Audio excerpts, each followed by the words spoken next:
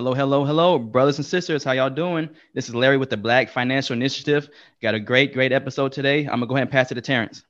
Hello, good morning, good morning. So as always, you have Larry here. You have myself, Terrence here. We're missing Eric this morning. He's on paternity leave, so to speak, spending a little quality time with the young one.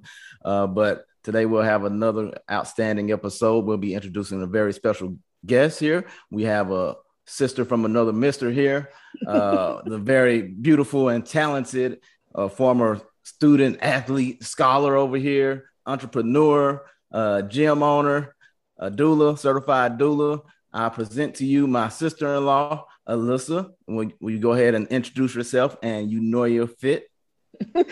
Hey guys, my name is Alyssa Nichols of Eunoiafit Studio in Dallas, Texas. I am so glad to be here and thankful to you, Larry and Terrence, for giving me this opportunity. I look forward to digging deep into some good topics and getting to know you guys as y'all get to know me. Yeah, man, we're excited. We're excited to have you here. So yeah, we want to continue the BGM, the Black Girl Magic, as you recall from a couple episodes ago. We had Nikki, who was a hairstylist and just opened up a studio. She just kind of shared some knowledge with us and told us about her journey and opening up her shop.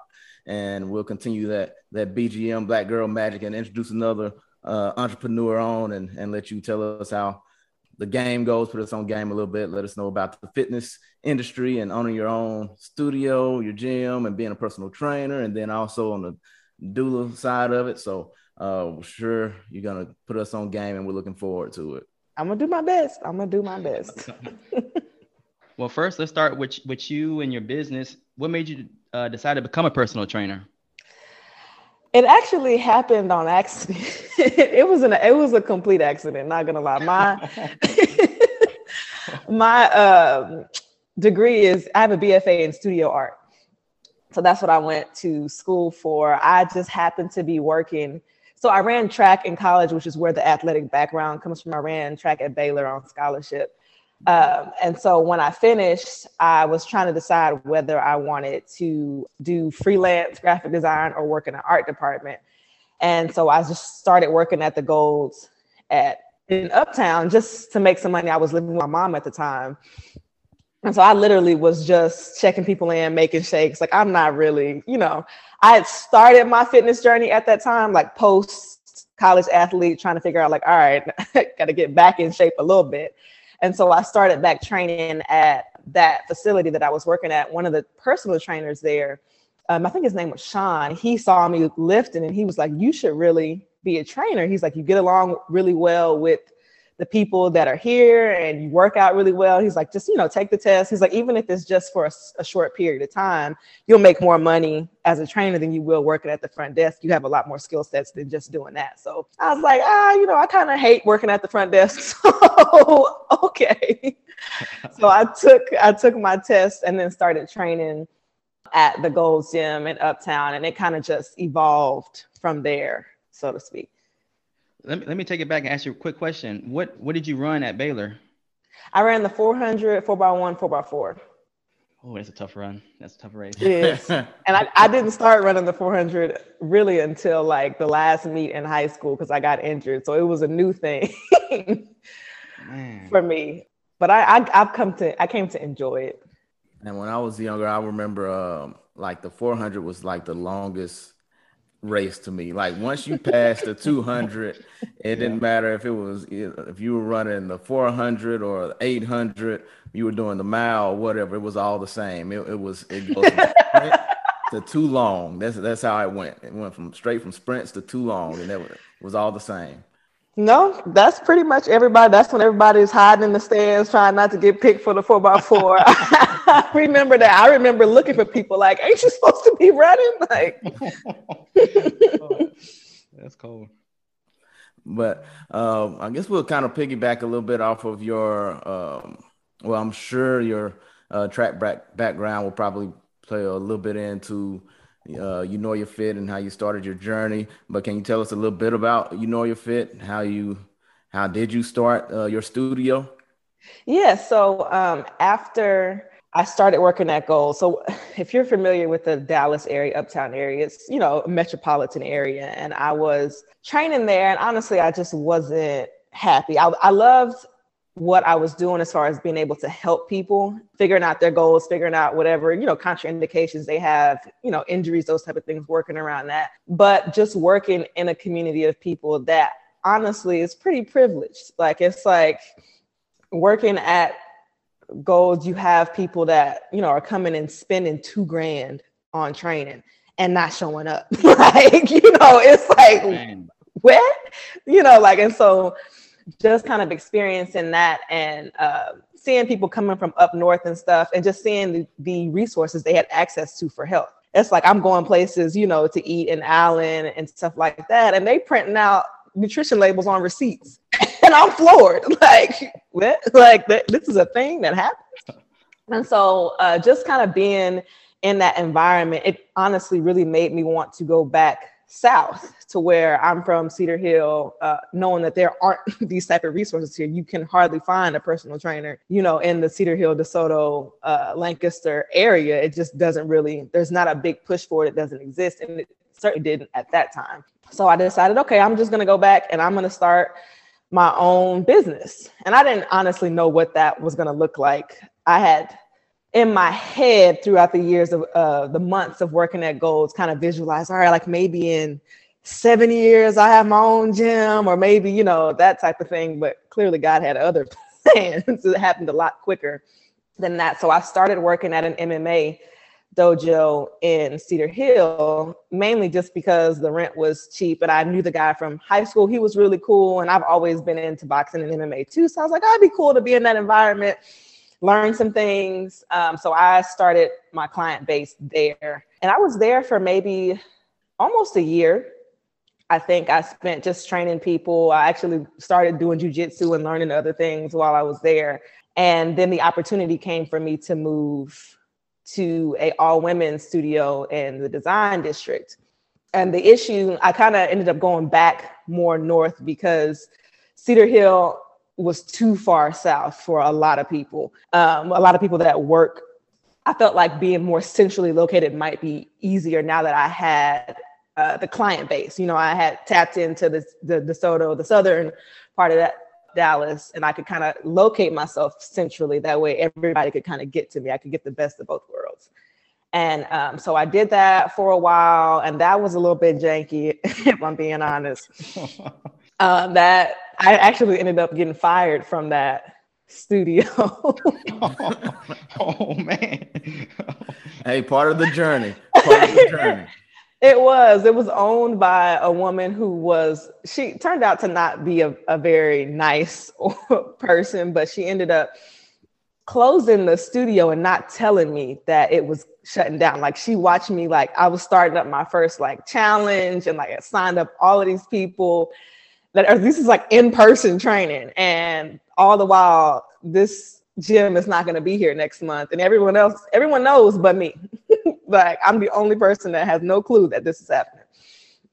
So she ends up coming in and saying that, you know, the gym's going to be closed. And I just wanted to give you a heads up, literally like a week before it's about to close. Give you this week notice. Yeah, I'm like, a heads up. Like, you've watched me like advertise for this for months now. Like, so of course I was pissed.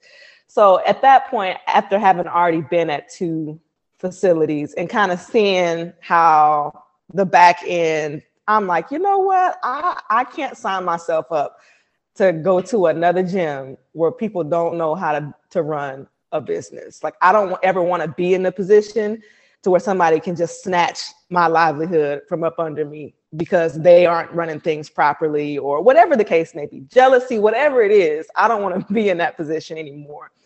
So it was at that time that I decided I'm going to try to open my own facility. And so I ended up starting to GoFundMe. And it was at that time that she fired me, or kicked me out, I guess, of the gym, because I guess her clients didn't know that the gym was closing at the end of the month. And so I was messing with her last little cash flow or whatever like that. So I started that process, which honestly, it was crazy how quickly it happened. And that's something that I always try to tell people when they ask me about, having a storefront location, especially if you're going to do more of like a boutique style. Like me, they like to make it seem like it's really difficult, but it's not really as hard as it seems. It seems more daunting, like just face value, than it actually is in the process. That seems to be a common thread with people we've talked to. Like when the people actually decide to go out on them, bet on themselves, it seems like it's hard, but when you actually do it, and I'm sure passion comes into it as well. Like it's something you really want to do, it probably helps you out as well. So no, that's definitely true. I think I left the studio I was at. I was actually training my clients on the rooftop of my apartment complex in the middle of the summer. They were so ride or die. I'll never forget that because it was so hot. But they were all up there. And I want to say once I got Taylor's the one, Terrence's wife, my sister's the one that found my first location. I think I had the keys within like 2.5 weeks, 3 weeks. Man. Like it was like, but like you said, passion is a big part of it. I was very much like, I got my loan. I got everything rolling very quickly and made sure I got things together. How long ago was this? That was in 2017. So it was a little over almost 4 years now. Okay. Well, congratulations. Yeah. Thank you. Yeah, it's crazy. It's kind of crazy. It's very interesting for me to kind of hear you retell it, because it's like when you're watching you ever see one of those TV shows and you watch the beginning of the next episode and they do the recap? That's kind of what it's like right now, because I remember that time and those steps and everything kind of progressing for you, because that was the time that me and your sister were together, and just seeing all that happening and just kind of hearing, but now you actually retelling it instead of just being on the outside, just kind of watching. Yeah, I remember. I still have the videos of you coming to help put the squat racks together and stuff when I got the first location. Hey, that was just prepping me for this morning. I just put together my own squat rack. And I literally just put me a squat rack together in the garage this morning. So. Very good. All right. So, go ahead, Terrence. Sorry. Oh, I was just going to say that story, what she was talking about, is what I was thinking about while I was doing it. I was like, I don't remember putting a Alyssa squat rack together. I sure wasn't doing it. Yeah. I was not doing it.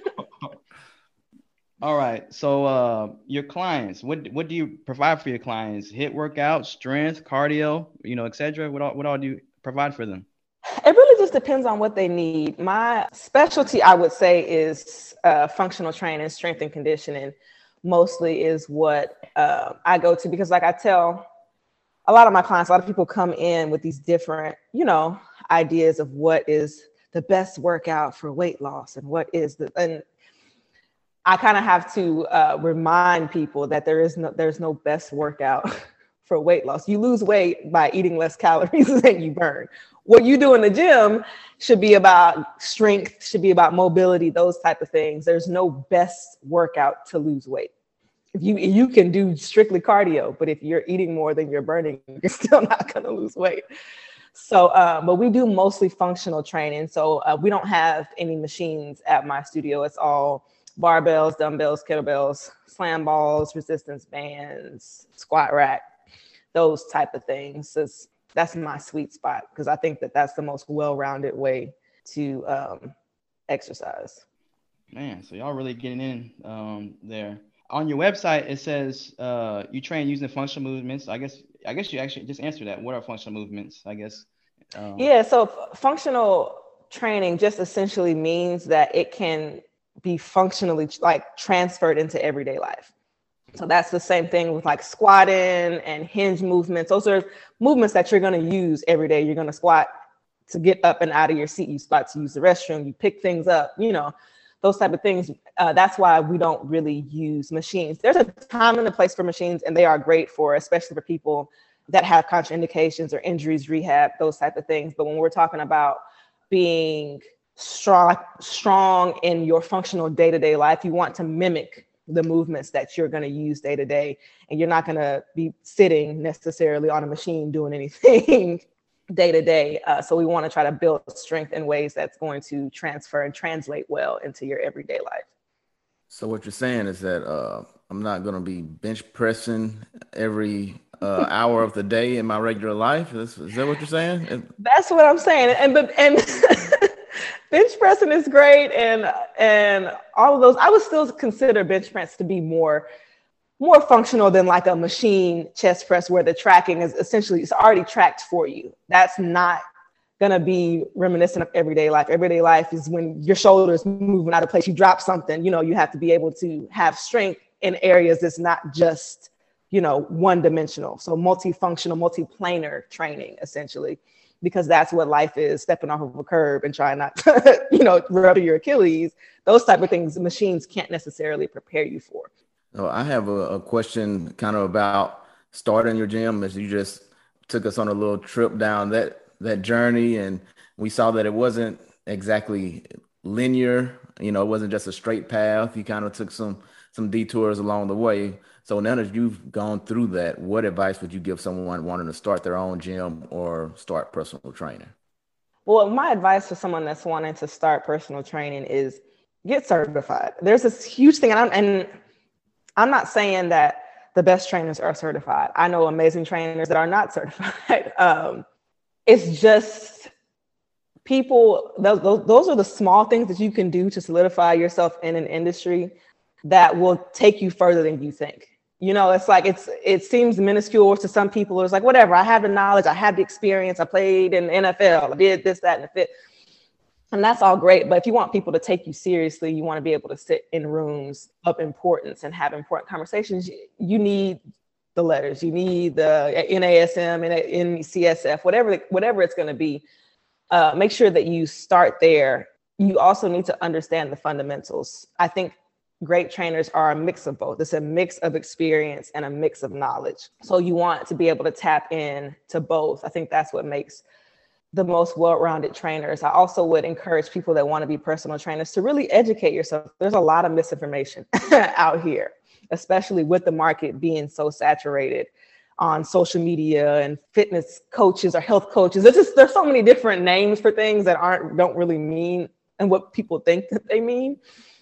So do your research, figure out what exactly your scope of practice is, what that looks like, and those type of things. As far as people wanting to open their own gym, I always tell people first, do the paperwork. That was something that my older brother taught me, and I'm grateful for now that I've been in the game for a while, is having your LLC, making sure everything, your taxes and all of that stuff is in line, because you don't want to get caught up on something silly like that. So make sure that you do the paperwork and the not so fun stuff up front. That way it doesn't come to bite you in the butt later down the line.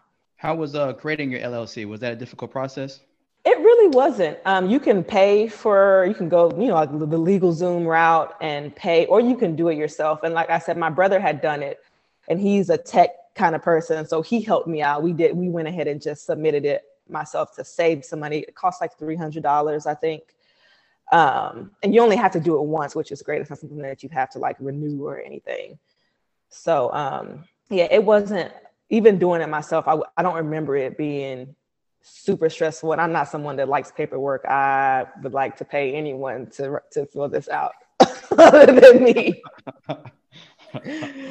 But that's pretty consistent with what we heard from the owner of the New You Salon, was that she got her LLC, and once she decided, that she was going to start her own salon and go into business, and like she had her plan together and filled out the paperwork, and she said it was pretty easy. It wasn't as difficult as she thought it was going to be. It wasn't as daunting a task. So no, and that's the same thing with I get asked a lot about the loan process, because I got my small business loan through a nonprofit called Lift Fund, which I absolutely recommend to everyone, and think that everyone should get their loans through Lift Fund, because they are a nonprofit and they work mostly with minority small businesses. You don't have to have a crazy good credit score. At the time, my credit score was trash, like trash. I don't even think I knew what credit really was, like for real. And mostly because I didn't have any credit history, but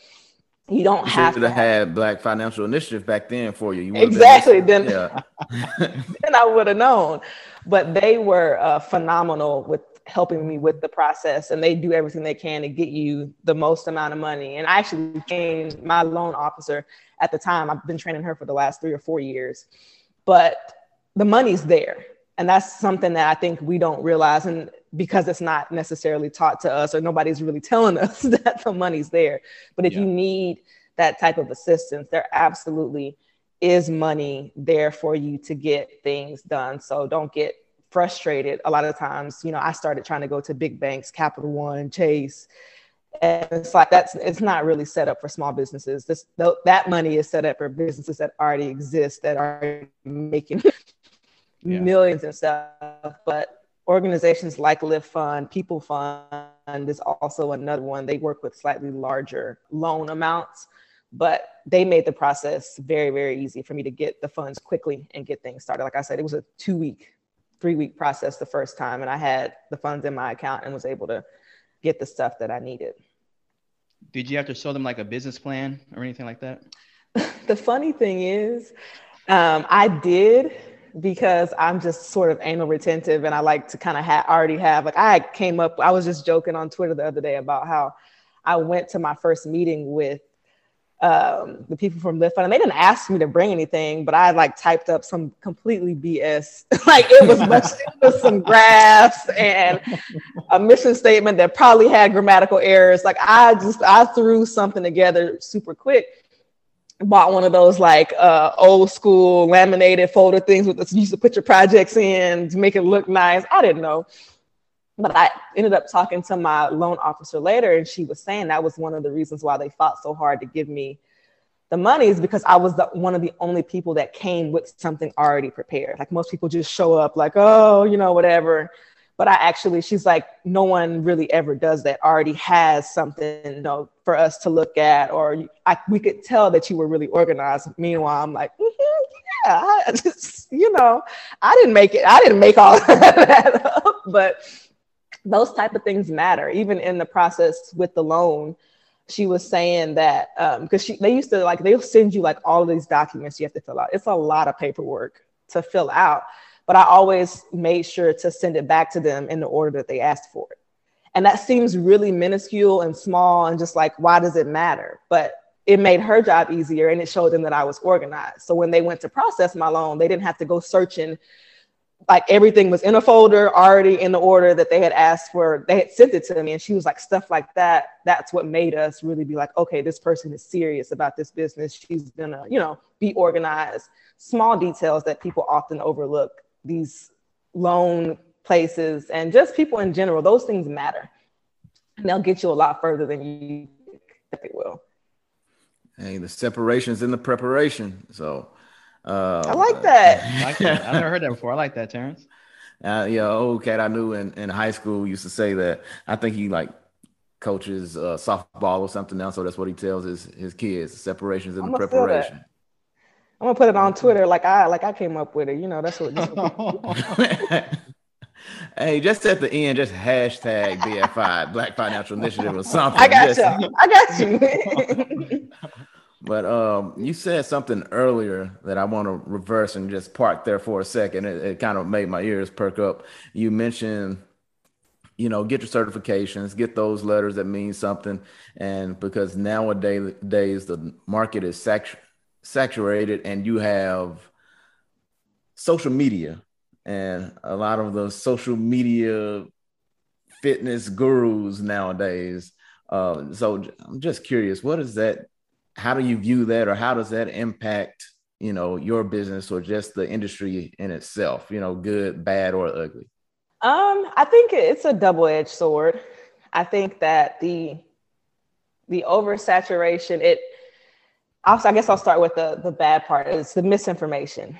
It hasn't necessarily impacted my business as far as like my ability to gain or keep clients, those type of things, but I just have to spend a lot of time explaining the same things, because we are constantly being inundated with these images of what fitness and health is, the sweatbands, the fit tummy tea, the waist trainers, and I mean, I'm that's what I spend most of my time when I'm getting inquiries, is talking to my clients about what really works and what doesn't.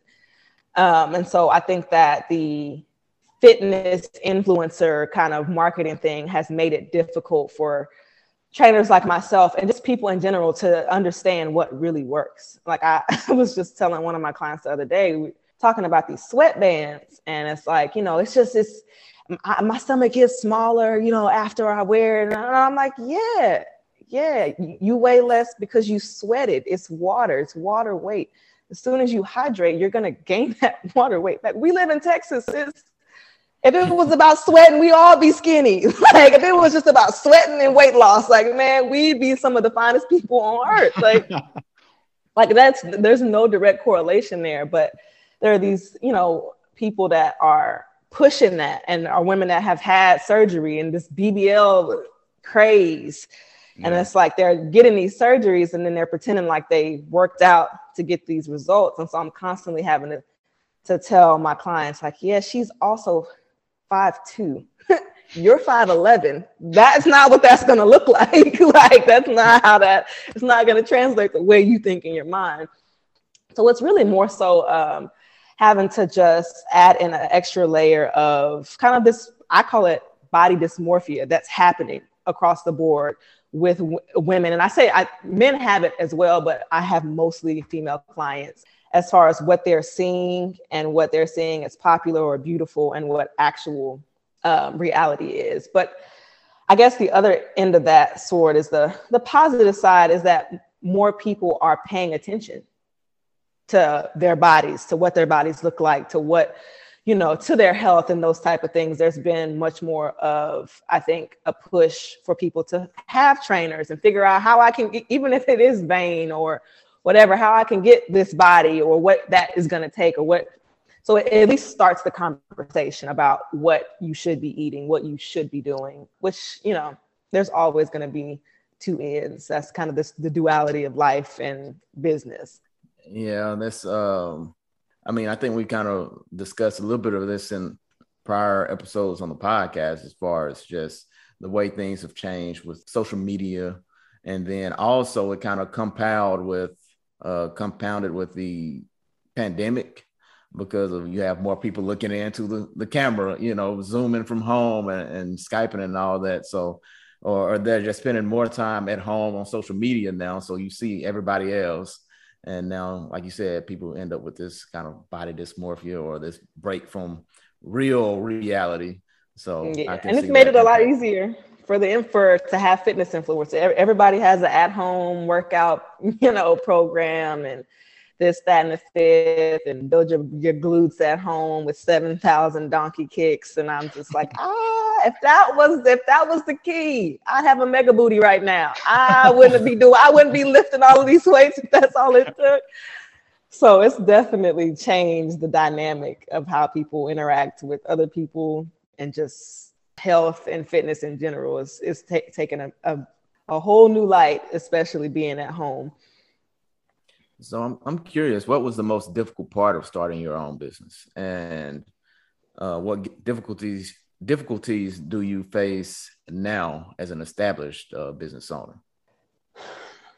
I would say the most difficult part for me was just the patience. Like I said, everything happened quickly, and that's kind of just my speed. I thrive in sort of like a more chaotic environment. But once I got settled in at my first location, especially, was just having the patience to build the clientele. A lot of times, because kind of tacking back to social media, everything seems like it happens so quickly. Everybody's, you know, got 1 million followers and got this. And I didn't really take that route of pushing social media and trying to have this like multi-million-dollar or follower, you know, account. So I really had to just do the groundwork, and that's just word of mouth. That's just working with people, getting results, posting results, those type of things. And so I really built my clientele base and my following very organically, and just based off of what it was that I was doing. And I'm not a very patient person. So just having the patience to just let it happen slowly And just, I mean, the new business woes, just being broke, like, you know, it's just one of those things that people like to gloss over. I feel like once they get stable, it's kind of like they don't want to talk about the fact that they were broke, but I was broke as hell. Okay. Like, keep it real.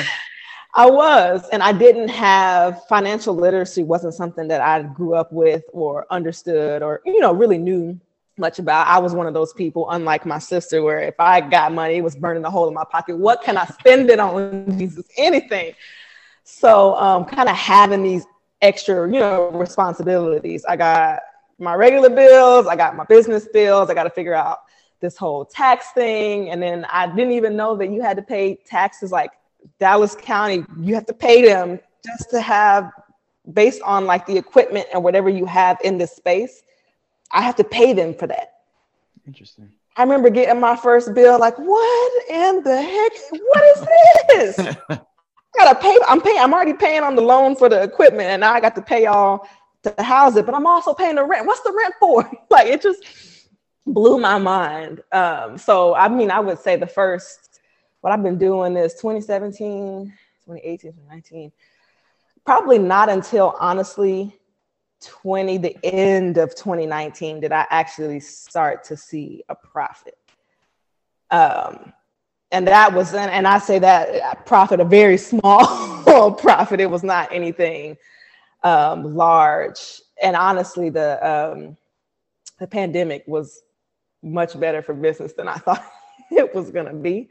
Interesting. So, well, I mean, we can talk about that later. But yeah, I would definitely say the hardest part is just trying to make enough money to actually pay myself and understanding what that looks like and how that works. Doing that on my own was really hard because I'm not money or number savvy. I can barely count I got the weights on the side. That's it. I'm not doing a whole lot of math. And that was probably the most difficult. And I would say now it's probably just not getting complacent. I would say that's probably what I've been struggling with because I've been doing this for so long and I have a pretty steady client base.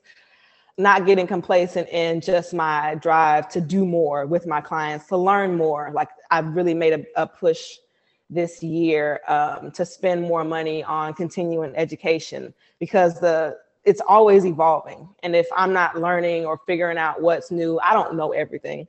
That's the worst thing you can do is think that you know everything about anything. So really just pushing myself to do more research, learn more about sport-specific training or you know, injury prevention training, those type of things. So just trying not to get complacent and keep my clients up to date with whatever is new or whatever I feel like is adequate for them. It's funny you mentioned the, having to wait a couple of years before you really started to see a profit and things started to turn. But I think that's kind of depending on what the business is, maybe kind of the standard is you might have to have that initial investment, put some money up front, and then it might be a couple of years before your name starts to get out. You start to build some credibility. And I reached out to a gym owner before. It was a franchise owner and just kind of getting some feedback from him. And he basically said the same thing. He was like, hey, prepare to put in all the leg work in up front that first year. Don't expect to see any money.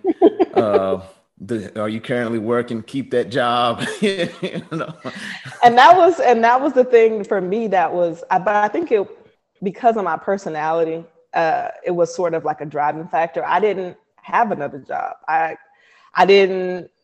My side hustle was my only hustle. And so that really pushed me to like, all right, sis, you gotta get this together and keep it together because I didn't have anything else to fall back on. And I think a lot of times people try to skip that process. It's like, oh, I want to be a trainer. I'm going to go. I tell people all the time, I'm like, I started off charging people. Well, my first client, I trained for free for 6 months, like just because I needed a before and after. Okay. Yeah. And the thing about it is, and I tell my clients this, I mean, people that ask me all the time is you do have to do some work for free. Like I get the whole, like, you know, respect my craft, but you new in the game. Like you don't really have, you don't have that backing, that time. And so I trained her for free for 6 months. And to this day, I get clients from her to this day. And that was 4 years ago. But she got great results, and she literally sends me people like clockwork all the time. Even though she's not training with me right now, she's always sending me people. And so just doing that 6-month stint where I worked for no money has yielded me much more income down the line, because I was willing to make that sacrifice early. And just also understanding, a lot of times I struggled early on with charging what I was worth. It's like I started and I was, I'm charging $15 a session, whatever. But then I started to realize, like, sis, if you're going to do this for a living, you're going to have to charge enough to actually be able to pay your bills. Like, that's kind of how that works. And just understanding, kind of once I started to talk to other gym owners and see what people were charging, what these big gyms are charging, and understanding that people have the money. They have the money for it. They do. So you just got to be able to show that you have the service, you're worth the time and the money, and people will pay you for what it is that you're worth if they see the value in it. All right. Now that's right on. Like you said, is that people have the money. The question is, can you show them that you're worth them, separating with that money? So exactly. That, and people just, I think I've learned as I've progressed is that people need to pay for things. Like, that's why I stopped doing free consultations. After a while, I stopped doing it, because if it's free, people don't show up. Like, they don't care about not showing up. They don't care about no showing you. They don't care about that.